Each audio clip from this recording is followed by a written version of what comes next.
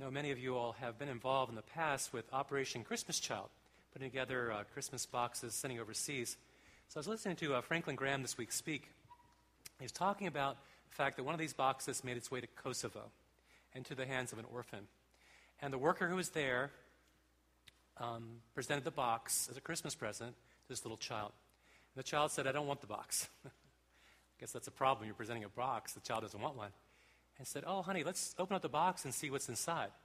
And the child said, "I don't want a box. I want a parent." Imagine, a refugee camp not having parents, living in very substandard conditions. So they open up the box, and there's presents.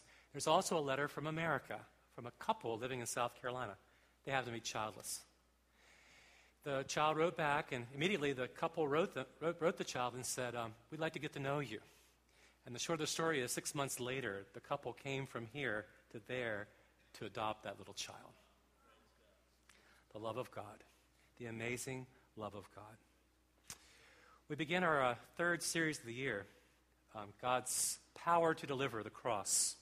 We have seen God's power to deliver us from idols out of the book of Judges in the month of January.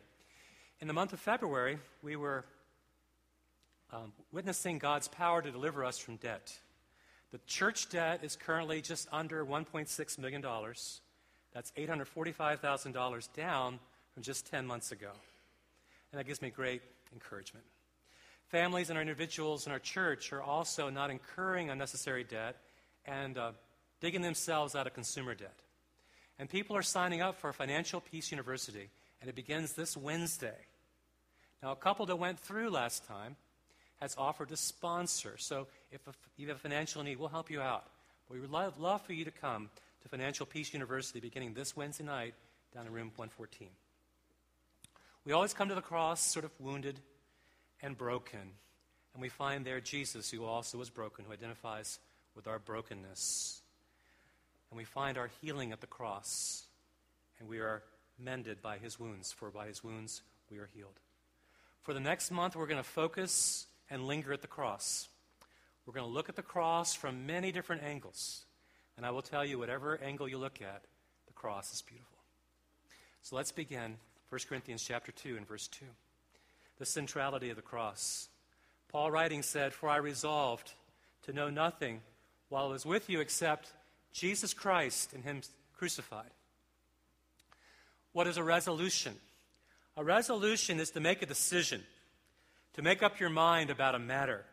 And then once you've made that decision, to determine your course of action. Paul made a resolution in his heart to focus his attention on one matter. He made a resolution of his soul to focus his energy upon one person. You see, Paul had come to the city of Corinth, a city known for its excesses and indulgences. And he came with a resolution in his heart to preach Jesus and him crucified. He had just come from the town of Athens, a philosophical, intellectual center. There were Epicurean, Stoic philosophers whom Paul had reasoned with. And he had talked about the creation, about the judgment, about accountability, but he hadn't spoken about the cross. And when he left the town of Athens, they sneered and scoffed at him. So that when Paul came to town, he came to know nothing except Jesus Christ and him crucified. He hadn't come to Corinth to begin a philosophy class. He knew that human philosophy would never get people to heaven. He didn't come to Corinth to match rhetoric with the rhetoricians. He knew he couldn't spin his words to get people into heaven. He came with a holy resolve. He came with a holy mindset. He came to town with a mission. Paul centered himself on the cross, on the person of Jesus Christ and him crucified. Jesus Christ, born of the Holy Spirit. Jesus Christ, born of the Virgin Mary. Jesus Christ, born in the little town of Bethlehem. Jesus Christ, born in the family of Joseph, the carpenter. Jesus Christ, born King of the Jews. Jesus Christ, baptized by John the Baptist. Jesus Christ, anointed of God and filled with the Spirit of God. Jesus Christ, the preacher of the good news. Jesus Christ, the lover of the forgotten, the forsaken. Jesus Christ, the healer of the broken ones. Jesus Christ, the one who forgives us of our sins. Jesus Christ scourged by the Roman soldiers. Jesus Christ condemned by Pontius Pilate. Jesus Christ pierced for our transgressions. Jesus Christ crushed for our iniquities. Jesus Christ and Him crucified. You see, He came to town with nothing else on His mind than preaching the gospel of Jesus Christ and Him crucified. He made a resolution inside Himself that this was what He's going to be all about, the centrality of the cross. But you say, Pastor, what was the message of the cross? He said these words, "For the message of the cross is foolishness to those who are perishing, but to us who are being saved, it is the power of God. To some, the message of the cross is like foolishness. To them that are perishing, the message of the cross does not make sense. That God Himself would leave heaven and make the long journey down to earth. Imagine God at the top of the staircase, making that long journey down the winding staircase down to heaven, down to earth. It doesn't make sense He would leave His lofty position and humble Himself and enter humanity. It seems ludicrous to those who are perishing, to those who are filled with pride, that God would humble Himself because humility to them was not a virtue.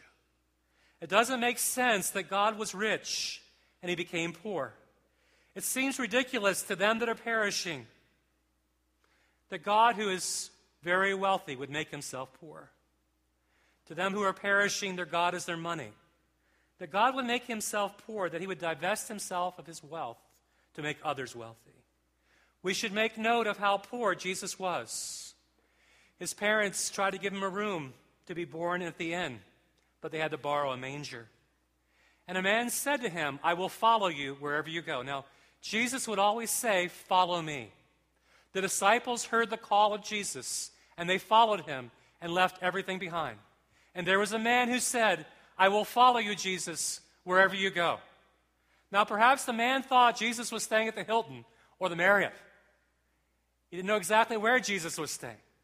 And Jesus said, "The foxes have holes, and the birds have nests, but the Son of Man has nowhere to lay His head." Perhaps that's why Jesus has compassion upon the children of our world that have nowhere to lay their head. There's children in Haiti right now with nowhere to lay their head. There's children in Ethiopia with no place to lie down. There's children in Mozambique with no place to lay their head. And Jesus had to borrow an upper room to teach His disciples about servanthood. To them that are perishing, servanthood seems like foolishness. If He was God, why didn't He demand others serve Him? That is the attitude of them that are perishing, coveting the high position, using their power for their own advantage, their power to get benefits. Jesus had to borrow a cross to be crucified on. To them that are perishing, they don't understand the love behind the cross. You see, criminals were put on the cross, but Jesus had done nothing wrong. The message of the cross is offensive to them that are perishing, because to get saved, you have to humble yourself. To get saved, you have to lose your pride. You cannot enter the kingdom of God with your pride, and you cannot live the Christian life without humility. There's great humility involved with the cross. To get saved, you have to admit you don't have it all together. To get saved, you have to confess, I am a sinner. To get saved, you have to say, God, I am sorry about my sins. To get saved, you have to repent, which means to change your mind about your sin, to change the direction of your life. To get saved, you have to believe that Jesus took your place. And to get saved, you have to receive Him. It's not enough just to hear about Him. You have to receive Him and believe. The message of the cross leaves me with nothing to boast about in myself. When I survey the wondrous cross on which the Prince of Glory died, my richest gains I count but loss, and pour contempt on all my pride. But to those being saved, they're understanding the power of God. Salvation points to the past, I have been saved. And it points to the present, that I am being saved. To those being saved, the message of the cross is the power of God. The power of God to break the power of sin in your life. The power of God to forgive all your transgressions.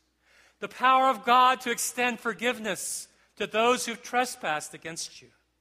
The power of God to break free from your past. The power of God to dismantle your false identity. And the power of God to step forth into your new identity as God's beloved one, his beloved child. But you say, you don't know what I've done, Pastor R. You're right, I don't. But God does. But listen to God. God says, come, let's reason together. Let's dialogue with each other. Though your sins are like scarlet, they shall be white like snow. You know about snow, right? You've been living a little bit of snow? Though your sins are like scarlet, they'll become white like the snow. Though they be red as crimson, they shall be as wool. Some of you listening here know the power of God because you're being saved. But some of you don't. There are only two kinds of people in this world. Not the rich and the poor. Not the Americans and the others. Two kinds of people. Those being saved and those perishing. Those who know the power of God and those who don't. The first person I ever saw get saved was a man by the name of Selden Dar. Selden was a good man. He was a religious man. You might have seen Selden in a place like this. He came to church often, but he didn't know the Lord. And it was a Sunday night about 10 o'clock, and he had a surgery the next morning, a brain surgery. He had a brain tumor. And I walked into his room, and he said to me, tell me how to get saved. And I said, I love the question. He said, I've got this brain tumor, and I don't know if I'm going to make it through, but I got surgery tomorrow morning. Can you show me how to get saved? And about an hour after he asked the question, with tears streaming down his face, Selden was inviting Jesus Christ into his life. And it just lit a match in this man's life. He would walk, after he went through the surgery, he made it through, he was healed, and he would walk the corridors of the hospital saying, do you know the power of God? Do you know the power of prayer? And I discipled Selden for a little while. And Selden, last I knew of him, had 150 people he had brought to the Savior. He was an amazing man of God once he got healed. What I'm telling you is there is tremendous power in the cross. Lives get changed at the cross. Paul would then go on to say in the book of Corinthians, chapter 6, verse 9, do you know that the wicked will not inherit the kingdom of God? Did you know that? That the wicked, the unrighteous, will not inherit the kingdom of God? Do not be deceived. Don't be mocked. Neither the sexually immoral, nor the idolaters, nor the male prostitutes.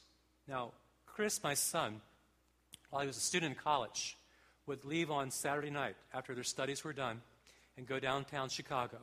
And there they would minister to the male prostitutes.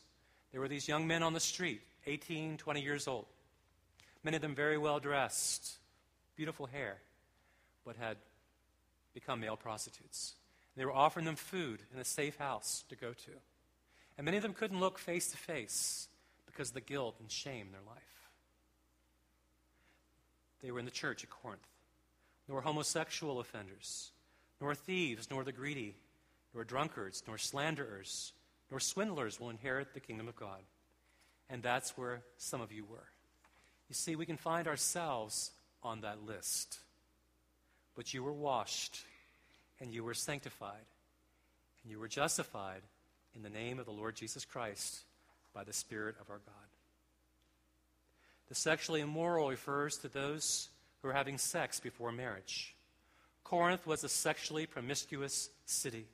There was a temple to Aphrodite and the priestesses that would go out into the streets and bargain with the people and then give themselves away sexually. There's plenty of sexual immorality also in America. The idolaters refer to those who worship the false gods and bow down to their images. Isaiah 44 talks about the fact, Why do you take a tree and chop it in half? And with one half of the tree, you warm yourself, you make your bread, but the other half of the tree, you carve an idol and bow down to it and say, "Save me." There were idolaters then, there are idolaters now. And adulterers speaks of those who break their marriage vows. God considers marriage to be very holy and sacred. And there were then, as well as now, those breaking their marriage vows. The male prostitutes, the homosexual offenders, was very rampant in that day. It's spoken of at least 14 of the last 15 emperors of Rome were homosexual, including Nero. The thieves were those who were breaking inside people's homes. The drunkards were those who were drinking to excess. The swindlers were taking unfair advantage of others. And he's saying, such were some of you. The Corinthian church had ex-sexually immoral people, ex-homosexuals, ex-adulteresses, ex-thieves. The great truth of Christianity is no person has sinned too deeply to be saved. No person has sinned so long so as not to be saved. He says, but you were washed, and you were sanctified, and you were justified. It makes no difference what you were before you were saved, because God can save a sinner from any or all sin. Paul said, here is a trustworthy saying that deserves full acceptance. Jesus Christ came into the world to save sinners, and then adds, and I was the worst of them all. It makes a huge difference, though, what you become after you are saved. He is saying there's a lifestyle corresponding to being cleansed and sanctified and justified. Being washed speaks of the new life, of being cleansed from within. It's not by works of righteousness which you have done, but according to his mercy he saved you, by the washing of regeneration and the renewing of the Holy Spirit. God is able to wash away your past, wash away your sin. And then sanctification. Sanctification speaks of a new behavior, of God setting a believer apart, setting them apart. Formerly your vessel was polluted, but now God has sanctified you by his Spirit, enabling you to live a righteous life. In my office, I have a special coffee cup. That coffee cup is sanctified to me. It is my vessel. It's been set apart to me. If someone were to grab that coffee cup, I would say, what are you doing? That's my coffee cup. And then justified. Justified speaks of a new standing with God. We are washed and clothed with God's righteousness. You see, a transformed life should produce a transformed change. Some of them were slipping back into their old lifestyle, and God saved them from all that. Casual sex, intimacy outside of marriage, is indulging the flesh, feeding the appetites of the flesh. It is self-indulgent and self-destructive. God himself is not anti-sex. Dismiss any notion that God is against affection and against intercourse. After all, God developed the whole package. Sex is God's idea. From God's perspective, sex between a husband and wife is holy. Sex is a holy gift to be opened in a special place at a special time. The special place is marriage. The special time is with your marriage partner. We live in a me-centered culture where it's all about me. I get to do what I want to do, when I want to do it, with whomever I want to do it, as long as it hurts nobody. You have to understand that sex before a marriage, sex outside of marriage, destroys the soul. Your body and your soul are connected together. You cannot say, I will do this as long as nobody gets hurt, because it will hurt you and hurt your partner. But God's plan nourishes the soul. Consider God's plan. Two of his children, a man and a woman, make a covenant to live together. They disable the ejector seat. They burn the bridge back to mama's house. And they fall in love with each other. Beneath this canopy of God's blessing, encircled by a tall fence of fidelity, they love each other They resolve their differences. They're there in the morning when they wake up. They're there at the end of life when the wrinkles come. And gone is the guilt, and gone is the undisciplined lust. God wants to deliver you from that lifestyle. He wants to deliver you from sin. So what's the motivation behind the cross? 2 Corinthians 5:14. For the love of Christ compels us. It's the love of Christ that motivates us. Herein is love. Jesus Christ laid down his life for us. It's the tender, affectionate love of God that motivates us, that compels us, that drives us forward. God has moved in our direction with his love. And though we did not deserve this kind of love, we have received this love. And this is the kind of love we have received, a very sacrificial kind of love. Because we are convinced that one died for all, therefore all died. Now you might think that since one has died for all, the rest don't have to die. But the scripture says, convinced that one died, Jesus died for all, therefore all died. What happened? Adam, our head, our representative, sinned, and therefore sin spread to all men. You are in the presence of sinners. Like a father who catches a virus and spreads it to his entire family, so it is spread to the entire human family. Like somebody who's drunk the poison in the river, we've all drunk the poison. And sin brings its own condemnation. But the second Adam, whose name is Jesus Christ, the head of the church, was our representative when he also died. The death he died on the cross was sufficient, since he died for all mankind. Therefore, one died for all, therefore all died. The blood of Jesus Christ is sufficient to cover all sin. And that gives us a brand new motivation now to live. Verse 15.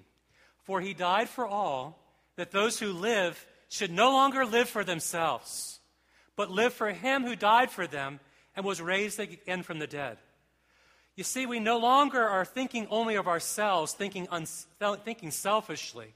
We begin now to think unselfishly about somebody else. We're no longer thinking of our own driveway when the snow is piled to the heavens. We begin to think about our neighbor. And once we get out with our four-wheel drive, we begin thinking about taking someone to the hospital. Or moms with busy lives who barely have enough time to cook for their own families, thinking about somebody else and their family and delivering a meal. And today, at this very place at 12:30, we're having an H1N1 clinic. Now, many here have had the vaccination, but those in our ethnic churches don't know how to get the vaccination and can't afford a vaccination. So we're going to offer this free of charge to them. You see, he died for all, that we who live should no longer live for ourselves. 4 of our girls are signed up to work at Waverly, showing love to these little children. Families from our church are traveling to places like Philippines and China to adopt children. That we who live should no longer live for ourselves, but live for him. An embodiment of this love to me and to our congregation has been my friend Alec Hale. He's going to come and share now this love that's been experienced within his community, within his small group. Come on, Alec, and share. Thank you, Art. You're welcome.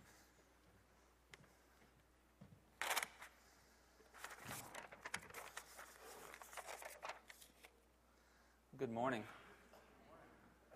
I have trouble picking out clothes that match, which is why you'll often see me dressed exactly like this. I'll have a solid top on, and I'll have a white t-shirt, and I'll have khaki pants, because I know they work, and I like the way they look.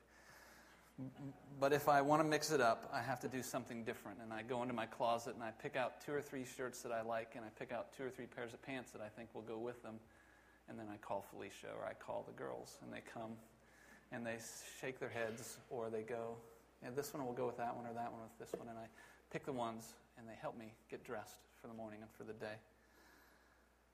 I need assistance in this simple and daily task, and God has provided me a stylish wife and loving daughters. Let me read you from Colossians 3. I want to read Colossians 3, verses 12 through 17. This was the first verse. We had a theme verse for our first young married group and we met 6 years ago, and the very first thing we did was read this verse. Colossians 3:12 through 17. Since God chose you to be the holy people he loves, you must clothe yourselves with tender-hearted mercy, kindness, humility, gentleness, and patience. Make allowances for each other's faults and forgive anyone who offends you. Remember, the Lord forgave you, so you must forgive others. Above all, clothe yourselves with love, which binds us all together in perfect harmony. And let the peace that comes from Christ rule in your hearts. For as members of one body, you are called to live in peace and always be thankful. Let the message about Christ in all its richness fill your lives. Teach and counsel each other with all the wisdom he gives. Sing psalms and hymns and spiritual songs to God with thankful hearts. And whatever you do or say, do it all as representatives of the Lord Jesus, giving thanks through him to God the Father. The truth is, we need others to help us if we are to be clothed in love. 6 years ago, Felicia and I and Mike and Margie Brubaker and David and Aaron O'Hara started a small group Bible study for young married couples. And we've met just about every 2 weeks since then. And we study either books of the Bible or themes of the Bible. And we talk and sing and pray and eat and serve together. 6 years ago, we began to open our lives to each other. And when I look back over those years, I wanted to share with you just a couple of the pictures, a couple of the experiences that rise to the top for me and kind of explain or demonstrate or illustrate the lives we've come to share. Maybe the very most important one to me is, I don't know if you know David and Aaron O'Hara. They have 2 children, Isaac and Eva. And I met those 2 children the first day, the day they were born in the hospital. And I got to go to the hospital, and I can recall vividly holding each of them and bringing them up close to my face. And I don't know if you've ever smelled a new child, but it's a fragrance full of hope and potential. It is one of the most wonderful things in the world. And as I held them, those of us in the group, Aaron in the bed and family members around, we prayed for these kids. We asked God's rich blessing upon them, that their lives would be after him. It's one of the richest moments of my life. And then I've got to be with those kids, and we babysit them. They've been in our home when David and Aaron go away for weekends or this, that, or the other. They come and stay with us. And when I saw, just last weekend, when I saw Isaac in the hallway, or going down the hallway to the children's thing, he always says the first 3 words to me. Hello, Mr. Alec. And then he tells me some concern of his on that day, or most often, he tells me in detail, in specific detail, about the last time he and I were together. Some little fact that he's remembered. He has amazing memory, that boy. And I have really come to love both he and Eva.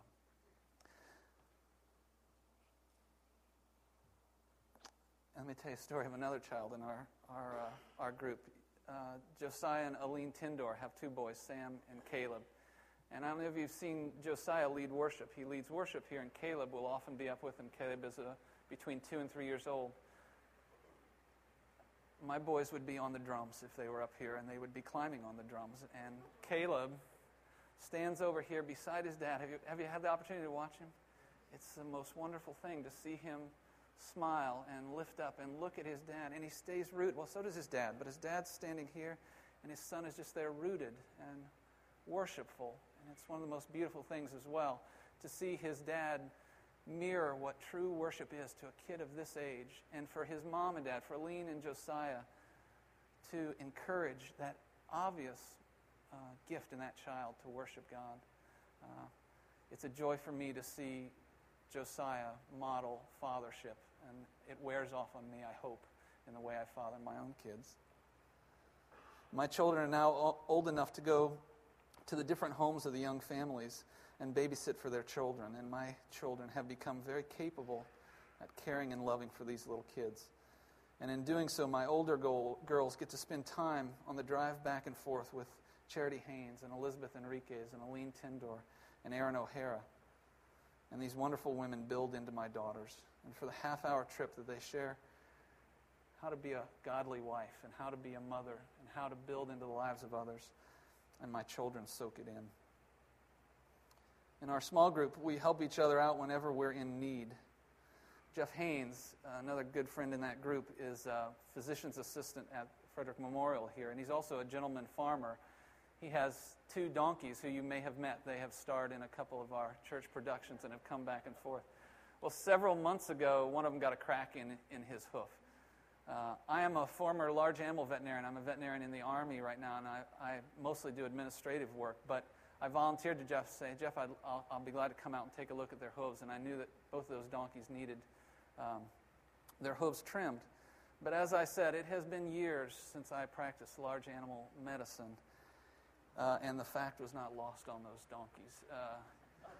It was a rodeo that day. Jeff is very strong, and Jeff, he really is capable. He's half my age. I won't tell you what my age is, but he's just roughly a little more than half my age. But he literally took those donkeys and one hand around the neck and the other around the body, and those donkeys drug us around that field while I'm flailing behind, trimming most of the appropriate appendages on those donkeys. But we got the job done, and I tell you, looking back on it, it is one of our favorite shared experiences because we had this adventure that was a struggle. It took us probably a half hour, 35 minutes, and it must have looked silly to people driving by on Poffenberger Lane, these 2 men being drugged by... They're not big donkeys, I hate to say.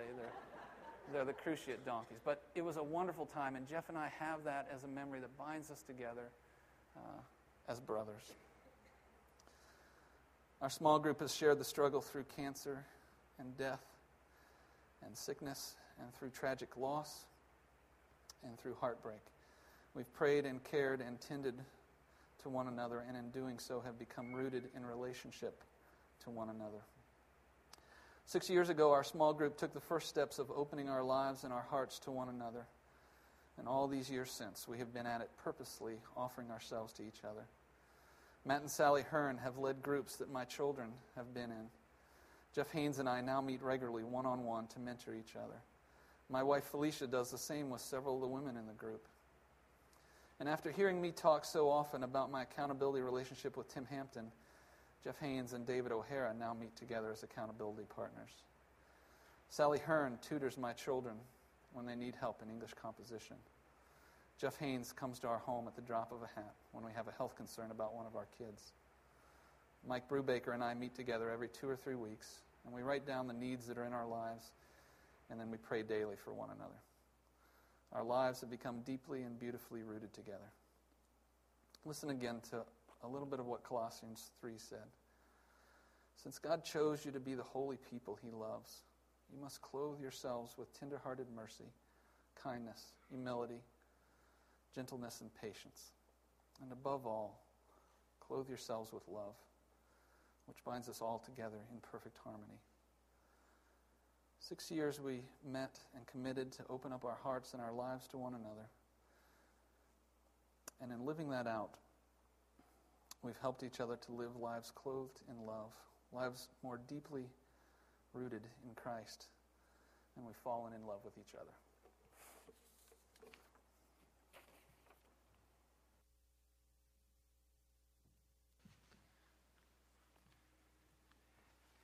Alec may not know what to wear in the morning, but he's clothed himself with love. His life is rich because of community, of doing life with others. And the love of God is most manifested when we show this love to each other. Paul said from now on, we do not regard one another from a worldly point of view. We don't put labels on each other, categorize one another.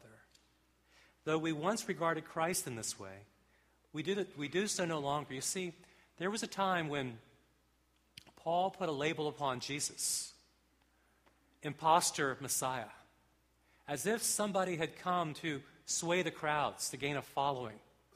But he went into the temple, of course, and cleaned out the temple. And he went to the cross, and Paul believed that he was suffering from the crimes he had done. He regarded him from a worldly point of view.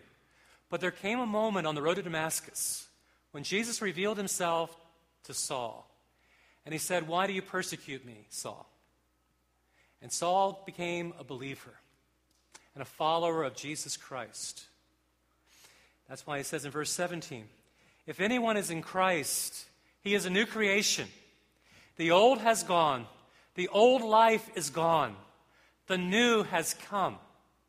The old attitude is gone, and the new attitude has come. The old perspective is gone on life, and the new has come. Gone is the despair, and what's come is the hope. Gone is the hopelessness, and what's come is the forgiveness of God. You see, if anybody's in Christ, if anybody is secure and significant in Christ, he is a new creation. God is doing an incredible work of fashioning a brand new creation, that the old is gone and the new has come. And all of this is from God. God is the initiator of this process. God took the first step towards us, who has reconciled us to himself through Christ and given to us the ministry of reconciliation. Reconciliation has to do with two people adversarial to one another becoming friends. The offense of the offender has been taken or carried away. And now the two adversaries have become friends. One of our elders was sent to Vietnam in 1968 as a first lieutenant. His name is Steve Ranney. He was just married to Linda. And 3 weeks after he arrived in this little village called Cu Chi, a mortar shell exploded, taking off part of Steve's face and a large part of his head. He went through extensive surgeries and rehab to recover. The Rannies decided for their 40th wedding anniversary to go back to Vietnam to tour the country. And on this very day, he was standing in this village, Cu Chi, where the injury took place, and the tour guide was speaking. The tour guide happened to be a general of the Viet Cong. And he described how he himself was a member of the Viet Cong, the enemy of the American troops, and he fought in the war against the Americans. And he said, both sides have suffered injuries in this war and losses. He had lost 2 brothers, and he stood there, the Viet Cong general, with one arm. But he said, we must put the past behind us and become reconciled. And with his one remaining arm, he extended it to Steve Ranney. On that day, Steve had to make a choice, whether he would stay adversarial with this man, irreconciled, or he would make peace. Steve, 40 years after the injury had happened, extended his hand, and the 2 men became friends. It was a powerful moment for everybody in that group, as they saw 2 people estranged from one another become friends. God has not only reconciled us to himself, but he has given to us this ministry of reconciliation.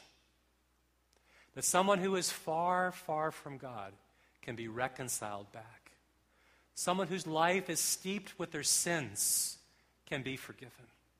Someone who is without hope can find hope in Jesus Christ.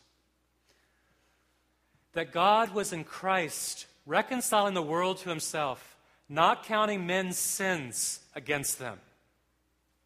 And that's what we typically do. We get injured, and we count people's sins, and their sins are offensive to us and create a barrier in terms of the relationship. What Christ did was, he chose not to count our sins, though he was very capable of counting our sins against us. What Jesus chose to do was to blot out our sins. You see, he carried our sins as far as the east is from the west. He removed our sins from us. You know, if you're in Frederick and you're traveling east, you'll never hit Hagerstown because you're heading east. And if you're heading west toward Hagerstown, you'll never go toward Baltimore because east and west will never cross, you see. As far as the east is from the west, so far has God removed our sins from us. And he has committed to us the message of reconciliation. God isn't angry with you. God is smiling on you. God is grieved by all the sin that's in this world, but God is not disappointed with you. God doesn't want you running from him anymore. He wants you to run to him. You've been running from God because you really don't know God. The God I know is very gracious and compassionate. And you just take one step toward God, and God will run towards you. God has already taken that first step towards you. God has already moved in your direction. And I believe that God is moving in many of your directions. But I believe there's a deeper work that God wants to do in our lives. I believe the cross happened 2,000 years ago historically. But in this very moment, we can come to the cross and meet with Jesus. What we hear from the cross is, Father, forgive them, for they know not what they do. When they placed the crown upon his head, he said, Father, forgive them, for they know not what they do. When they drove the nails into his hands, he said, Father, forgive them, for they know not what they do. When they drove the nails into his feet, he said, Father, forgive them, they know not what they do. When they stripped him of his clothes, he said, Father, forgive them. When the soldiers gambled over his clothes, he said, Father, forgive them. When they offered him wine laced with narcotic, he said, Father, forgive them. The word from the cross is the word you long to hear, forgiveness. And God has given to us this ministry of reconciliation. The Spirit of the Sovereign Lord is upon us because he's anointed us to preach this good news to the poor. And we are Christ's ambassadors, as though God were making his appeal through us. You see, an ambassador does not come with his own word. He comes from the word of his king. He comes not in his own authority, but he comes in the authority of his king. So God has appointed us to be his ambassadors, to make this appeal to you. We implore you, on Christ's behalf, to be reconciled back to God. There was a time in your life when you were insensitive to what God would say. But maybe there's been a stirring in your own heart of becoming sensitive to the moving of the Spirit. God would have you draw near to himself as he's drawn near to you. God made him who knew no sin. He was impeccable. He was the Lamb without spot, without blemish. God made him who knew no sin to become sin for us, you see. You say, Pastor R., did Jesus become sinful? Did he become a sinner? No, he was the Lamb of God onto whom the sins of mankind was laid. He who knew no sin became sin, that our sin could be transferred to him, that God could impute to us his own righteousness. There's two transfers happening. The transfer of our sins toward the Lamb and the righteousness of God being imputed to us. As God's fellow workers, then, we urge you, do not receive the grace of God in vain. For he says, in the time of my favor I heard you. In the day of salvation I helped you. And I tell you now is the time of God's favor. Now is the day of your salvation. Every person Jesus called, he called publicly. He said, follow me. And what happened was, when people heard the call of Jesus to follow him, they had a choice to make, a decision to make, a resolution to make, if you will, that would determine their course of action. They could either hear his call to follow him and leave everything else behind, or they could reject the call and continue on their own course. That's why Paul said, those who are perishing consider this message to be foolishness, but those who know the power of God are being saved. God would have you come to him. God would have you confess your sin and repent and turn from it. God would have you believe that Jesus is the Messiah. They took your place upon the cross, and to live your life completely for him. I invite the praise team to come on up. Would you pray with me? Many here, Lord, are in this room who years ago made a decision, a resolution. Having heard this glorious gospel, they resolved to follow you with all their hearts. And now they don't live their lives any longer for themselves, but they live their lives for you, Lord. It's a beautiful thing to see love being lived out in community, about people who are no longer thinking only of themselves, but thinking of others. But there are people here, Lord, you're doing a deep work in. You're drawing them to yourself. You tell us that if we lift up the person of Jesus, you will draw all men to yourself. This morning we have tried to look at the cross, to see our beautiful Savior there, with nails through his hands and his feet, with a crown of thorns upon his head, unclothed, soldiers gambling beneath the cross over these clothes. We understand that he was unclothed to clothe us with his righteousness. He was stripped down to strip us of our own pride. That we may no longer boast in ourselves, but make our boast in our Savior. That we have been loved with a love like that, a love that would go to a cross to lay his life down. And we are humbled, Lord. And so, on this very day, Lord, we make our confession. Father, we confess that we have sinned. We are sorry for what we have done. And we repent, Lord, of the sins that we have done.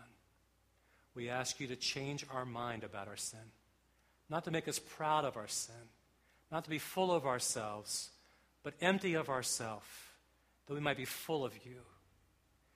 And we choose to believe. We choose to believe that Jesus is our Savior, taking our place upon the cross, bearing the judgment of God, and saying, Father, forgive them. Father, we are still beneath the cross. We are still at your feet, hearing your words. Father, forgive us. And may that forgiveness that we experience be extended to others who trespass against us. Deliver us, Lord, by the power of the cross. Fill us with your holy presence. And use us, Lord, as your instruments, your ambassadors in this world, to carry a message from our King with the authority of our King. Be reconciled to God who loves you. Father, this is our prayer, we pray. In the name of Jesus. Amen. Please. All month long, we're going to be at the cross. We're going to be inviting you to that cross to spend some time and linger with Jesus. We invite you also to come. There's a kneeling pad here, an altar, where you can simply come. This is maybe the morning you want to get right with God. You know things aren't quite exactly right, but you just want to get honest with God and just pour out your heart. You come, and we will pray with you. This is a safe place. This is a place where you can just be who you are and admit where you are. So let the Holy Spirit just work in you as we worship together in the last song.